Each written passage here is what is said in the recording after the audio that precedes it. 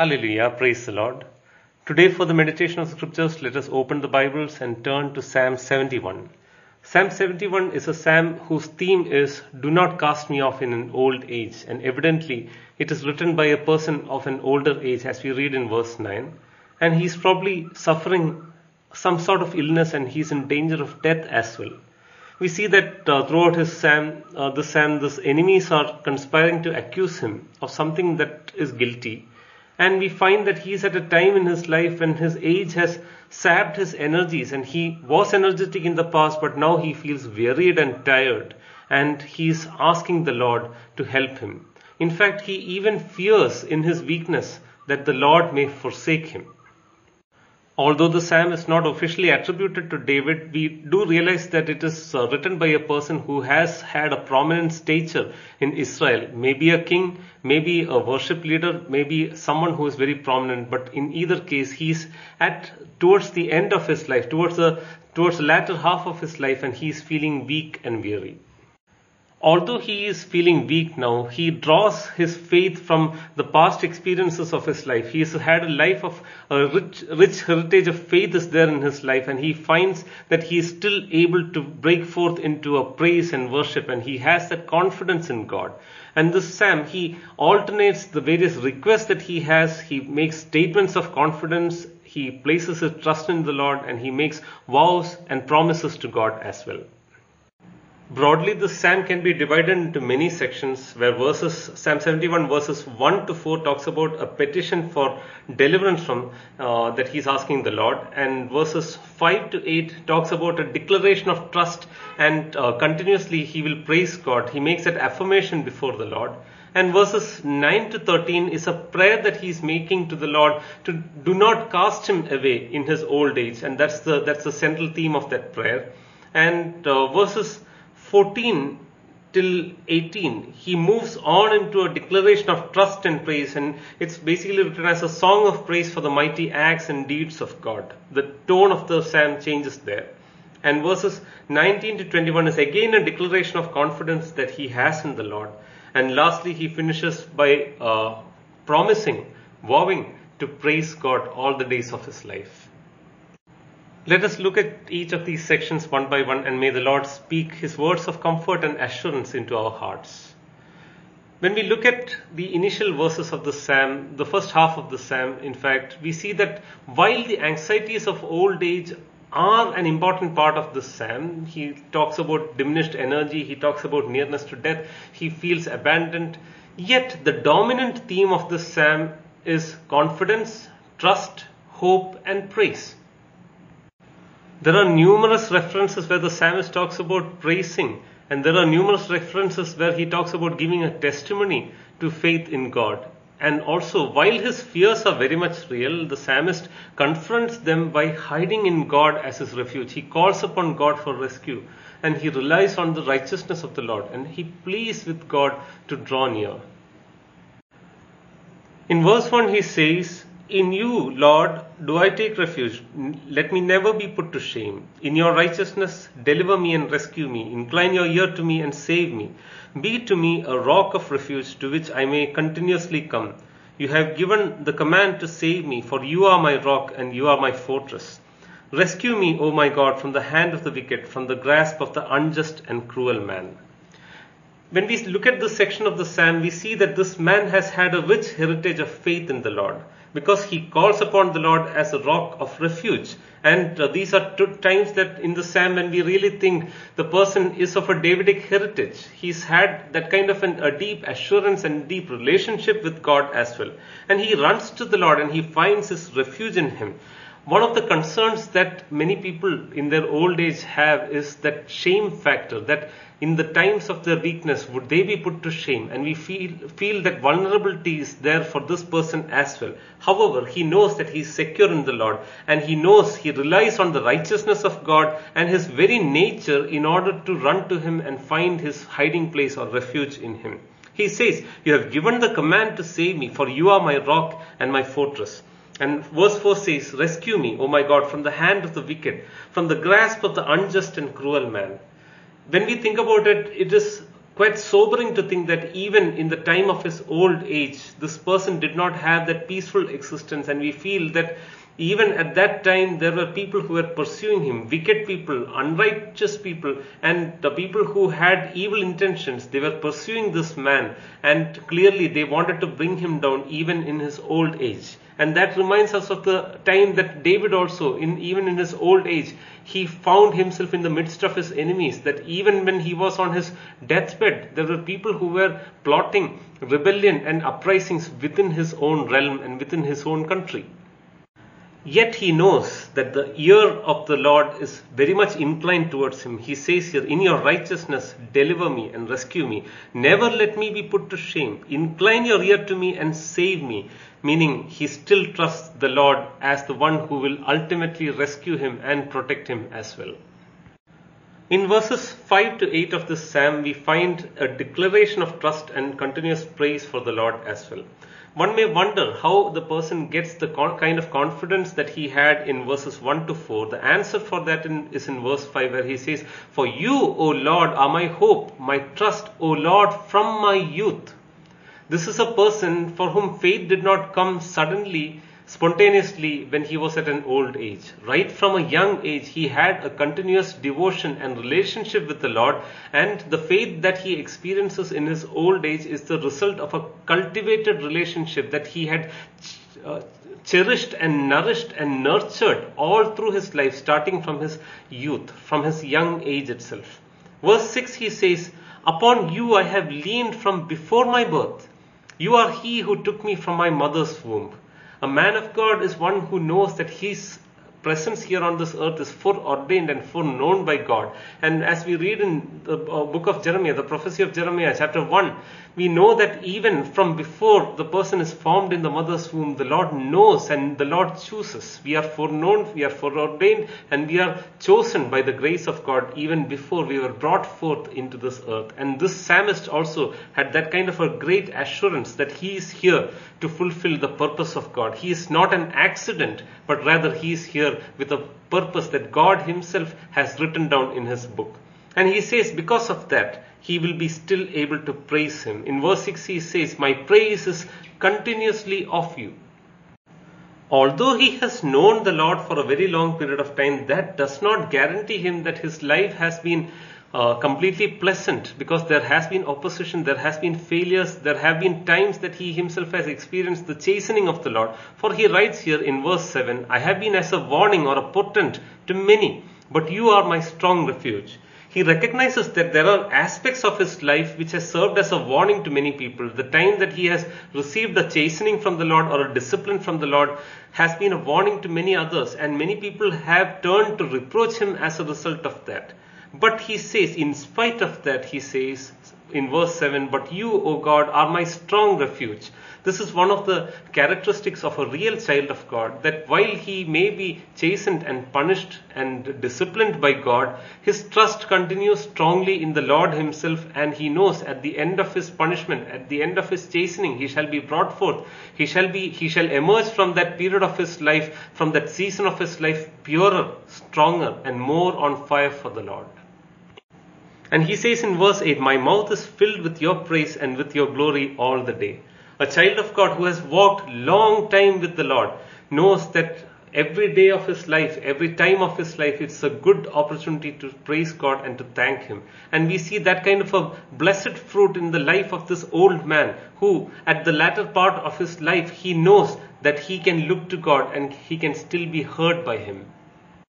However, even in the old age or maybe in the young age also, we do experience seasons of our life. At one moment we may be full of faith, praising God, worshipping him, full of confidence in him, trusting him, and the next moment we may sometimes have that niggling fear or doubt in our heart. Maybe a stray arrow of the evil one comes into our heart when we are unguarded, and it finds the target. It injects into our heart a certain doubt, a certain fear. And we see the very same thing that probably happened to this man of God. In verses 9 to 13, he continues and he asks God to not cast him off. Now he is a child of God. He is probably a beloved child of God. The way he has cultivated that relationship with the Lord loves him surely. But yet, in spite of that, he seems to be having a doubt. Because this is his old age, and he has the doubt whether in his old age the Lord, will he cast him off? He prays to God, do not cast me off in the time of old age. Do not forsake me when my strength is spent. I want to pause there and tell about a particular aspect of our God. Our God is not a fair weather friend. He is not just a friend when we are full of energy and vigor. He is not here to use us. Yes, he may use certain facilities that he has given into our hands, which we yield back to him. He may use us for a period of time, but his love for us does not stop when the use that he has regarding us completely stops. Meaning, God's love is not transactional towards us. He has loved us with a covenant-keeping, a deep love, an unchanging love, a love that cannot stop. His nature is like that. God is love himself. And his love does not ebb and flow. It does not peak and it doesn't go down. It continuously, he keeps giving his love into our hearts, into our lives. Human love and affection has got limits. Human love and affection has got certain parameters. But God loves without any such parameter. He freely gives his love, and not only when we are having good strength, when we have that desire to serve him, but he also goes far beyond that. And even in our times of weakness, even when we are full of when our hair is completely grey also, the Lord says he will never leave us, never will he forsake us also. He gives that assurance into the heart of his child. In verse 10 and 11, we do understand why he is having this kind of a doubt. Because he says, for my enemies speak concerning me, those who watch for my life consult together and say, God has forsaken him. Pursue and seize him, for there is none to deliver him. The presence of enemies in his life is something very sobering for us, because we understand that these were very smart people. These were very wise people from an earthly perspective. They see that this man is going through a vulnerable phase, and they consult together. They join together, form forces together and try to bring him down with their lives. And they say, God has forsaken him. But we know, when we are basing our faith on the covenant promises of God, he will never leave you, nor will he forsake you. Lord says he will never forget us. He has carved us in the palm of his hand, and his plans that he has for us, it will come to pass. And that promise is something that we need to hold on to with great faith and great assurance. And whatever be the enemies say, we know that the Lord will never forsake us. They plan to pursue and seize this man in the time of his weakness, because they think, verse 11, there is none to deliver him. But a child of God knows that his life is secure in the hands of the Lord, and the Lord shall protect him as well. And the Lord owns his life, not just here on this earth, but till eternity he has secured his life according to his will and purposes. And he says in verse 12 and 13, O God, do not be far from me. O my God, make haste to help me. When we go through a weak period in our life, our immediate desire is that the Lord come and join himself to us very soon. We want to experience that closeness. We want to experience that presence of God. And that's what the saint of God also cries to the Lord for. He says, come, do not be far from me. And I believe that whenever a child of God makes this cry to the Lord, his presence, his very presence shall come down, and he shall be with us. The word of God reminds us that he is very near to a person who is of a broken heart and who is of a contrite spirit. The Lord shall make his presence known to him. And in his desperation, this man of God cries out to the Lord in verse 13. He says, may my accusers be put to shame and consumed. With scorn and disgrace may they be covered who seek my hurt. We see that this person, the psalmist, is a person who has had hurts in his life, because he is seemingly innocent, and there are people who are arranged themselves against him, although he is innocent, and he feels terribly hurt because of that. And he makes a cry to the Lord, and he says, let them be consumed, let them be put to shame. Verse 14 onwards, however, there is a marked shift in the psalm. And he starts off that portion by saying, but I will hope continuously and will praise you yet more and more. The psalmist has got insecurities, he has got troubles, he's got enough reasons to fear and worry, and yet in this particular portion of the psalm we see that there is a shift of perspective, and the psalmist's perspective becomes continuous hope and praise. We see that God has given him the gift of a hope, an expectant and a waiting hope. It is an active hope, because the psalmist wants, in verse 14 he says he wants to praise God yet more and more. And he wants to insist on proclaiming the Lord's righteousness and his saving and mighty hands and acts. This was not a man who had grown weak in faith, but as he waited upon the Lord, his faith welled up inside him, his faith increased, and he wants to praise God more and more. He wants to proclaim the great and mighty acts of God even more. And the psalmist rehearses the great and mighty acts of God in his life in the past. He is convinced now that, given the fact that God has protected him ever since his infancy, the psalmist is convinced that the Lord is not going to abandon him even in an old age. Verses 14 to 21 is his declaration of trust and praise and confidence in the Lord. And he says, "My mouth is going to speak of your righteous acts, your deeds of salvation, for their number is past my knowledge."